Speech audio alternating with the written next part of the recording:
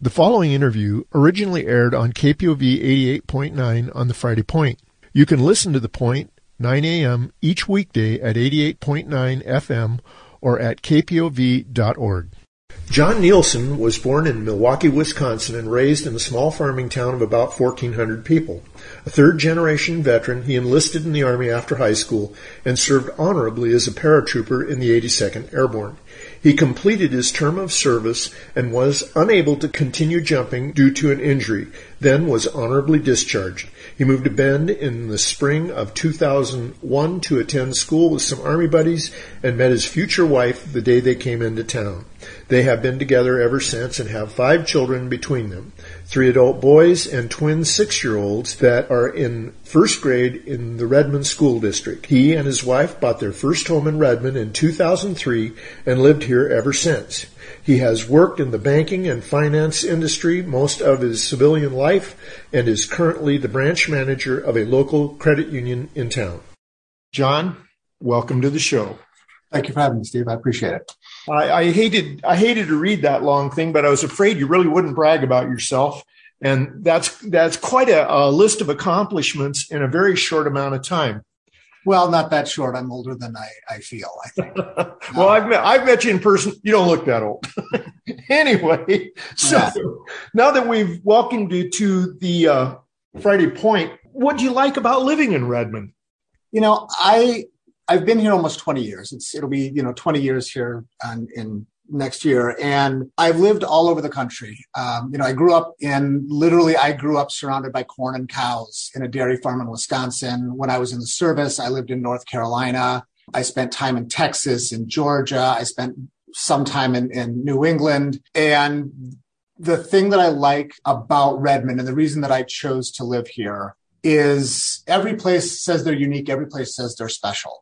But the thing that struck me about Redmond was how warm and welcoming it was. The cultural diversity 20 years ago wasn't what it is today. That is something that I missed. And having come from the South and having come from other parts of the country, getting to see that change occur has been really rewarding. And seeing those people be welcomed in the same way that I was. I love that I can let my kids play outside. As a motorcycle guy, I love that I can be on my bike last weekend, whereas growing up in Wisconsin, they're still in the teens and they're still measuring snow in feet. There's so much that we have to offer in terms of recreation, in culture, in environment, in opportunity, that I don't think you get that. You don't get that same mix everywhere. And I don't think Central Oregon is for everybody. I do think it's for me. Yeah. Well, and I think it's safe to say that you like this place and you've seen a few. I have seen a few. And yeah, this is, my wife is a native. She grew up in Bend and graduated from Bend High. I am not a native. I'm still a transplant, but I consider myself lucky to be so. And I'm going to, lean on my wife's natural born status for my passport. And because I do know a little bit about your background and in particular what you are employed doing, I think it's given you, at least from what I could get from a brief discussion we had, that it gives you a chance to have a pulse on what's going on in the financial world in Redmond, which I think is really important for everyone to know what's going on. I think it does. One of the things that I love about my job, especially working for a credit union, is we serve every sphere, every metric that you can measure as far as the population base. I mean, we serve the haves, the have-nots, everywhere in between, everywhere above and everywhere below. And so when I sit down with somebody and they come in and they need a loan or they need some assistance, they need some guidance, they just need some help. There's an old joke that it's your psychologist, your barber, and your banker. And I hear every aspect of their lives. And I dig into what is for most people the most intimate part of their life, which is going to be their finances. And so I see the struggles that people in Central Oregon have to live with every day.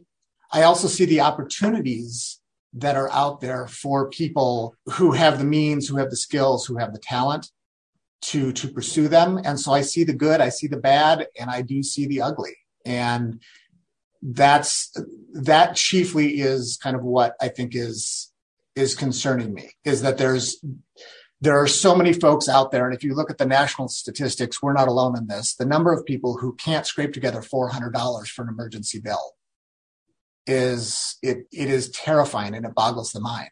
And we're seeing home prices in Central Oregon push most, first-time home buyers out of the market. And that's not unique to us. But when I moved here, I rented an apartment in Bend. And when we went looking for homes, when my wife and I went looking, you worked in Bend and you lived in Redmond, because Redmond was where you could afford to live. And that now, believe it or not, the statistics say that that commute back and forth is actually about 50-50, where half the people who are living in Redmond are working in Bend, and half the people who are living in Bend are working in Redmond. And so now first home buyers, my son and we went looking at houses this weekend, and we're looking for his starter home with his significant other. And my son and his girlfriend were out there, and we're looking in Culver, we're looking in Prineville, we're looking in Madras, because both of them work full-time jobs in medical care, and they're priced out of the market for a starter home in Redmond. And if we don't look at that as a risk factor for us, if we don't look at that as a potential loss in our culture, I think we're missing who we are as a community. Yeah, I think it'd be safe to say that you get to deal with a lot of people that have skin in the game. Yeah. And this is a difficult market. And moving forward, I'd like to see a reasonable number of changes. Would you like to speak to the issue of changes? So I'm involved in several community boards, economic development and things like that, Chamber of Commerce participant. And to my mind, growth is going to happen kind of regardless. What I see is Redmond right now has a focus on traded sector jobs. This is stuff comes in here, we assemble it, we build it, and then it's sold somewhere else, which it's great. And it's wonderful that we have that focus, but I don't think it benefits us long term if we don't pair that up and say, okay, if the stuff is being made here, but the people who build the stuff can't afford to live here, where does that leave us long term? And the other thing that I see, the flip side of that argument, is, well, we need that workforce housing for those traded sector jobs. The CEOs, the owners of these big companies that are moving here, they're not moving here. They're staying where they were. And it's because we don't have that economic diversity within the town that I feel it may leave us exposed in an economic downturn where we're not going to be as resilient as we could otherwise be. I do think we need to move beyond the traded sector and service industry jobs to try to expand how attractive Redmond is for business to relocate here and for business to start here. We can go to these companies and say, hey, you should come here because of who we are. We don't have to go to them hat in hand and say, oh, we'll give you a 20-year tax abatement. Or, oh, we're gonna guarantee that you can lock in these lower wage jobs. Because if we've got the skills and we've got the talent, they will come here because of those opportunities. The CEOs will come here. The people with more affluence will come here because of the lifestyle. But it's kind of it's a baby step chicken and egg kind of thing. You kind of have to get a little bit ahead in each one. You have to create those homes so those people will want to live here, so they'll bring the jobs.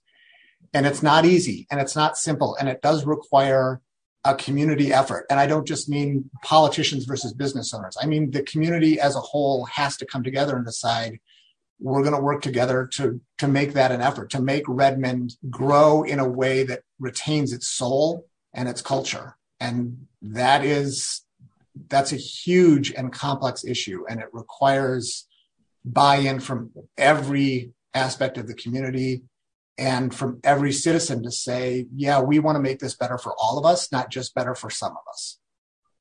Well put. I have to say that I would really like to live in a town where every time I walked past somebody, they smiled at me and said hi. And I don't think that's out of the question. I think it's going to take some real mindful effort. That's why we had you on the show today. We do a lot for the homeless community and try to bring that around. But I also think we need to look at it in a realistic sense about what's going to happen from a business standpoint to support the population that's going to come in. And you've addressed that relatively well. Is there anything else in Central Oregon's future that you think needs to be addressed? You mentioned the homeless population, and I do think that there is a willful blindness on this part of kind of some of the officials to say, well, they're not my constituents, so I'm not going to deal with that. And all you have to do is drive around Redmond and you will see, tents that we didn't have a few years ago. And you will see camp trailers and RVs that have been in the same spot for a month because they don't start. But there's somebody trying to have a life in those situations. And I think it is to our advantage to work with those people to find a way, whether that's through the managed campsites, whether that's to do high barrier homeless shelters like the Bethlehem Inn, low barrier shelters, where if we can give them a safe place where we can provide services for them, where we can more easily monitor them from a policing aspect, it is more cost effective to set aside land for them to bring in nonprofits, church groups, community service organizations, state, local, and regional resources so that we can help those people who would love to pull themselves up by their bootstraps. They just need help getting that first set of boots. Amen. And then bring social services to the people who don't have the tools, be that addiction, mental disability, circumstance. If they don't have the tools to get themselves back up and running, we can at least have them more centrally located to make it easier for those services to be brought to them. And it makes everybody's life better. Nobody likes to drive down the road and see tents on the side of 97. But those people have to live somewhere. We can't just pretend they don't exist. So we can either work with them to try to get them back up on their feet, to get them going again, to make them productive members of society, or we can just pretend they don't exist. Well, how's that working for Portland? We can't pretend they don't exist. We have to work with them. We have to help them. I mean, just as decent human beings, it's the right thing to do. From an economic standpoint, it's the right thing to do. From a security and peace of mind and quality of life standpoint, it's the right thing to do.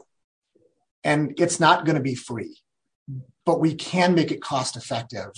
We can do it in a humane way that treats everybody from the taxpayer to the recipient of those benefits with respect and dignity.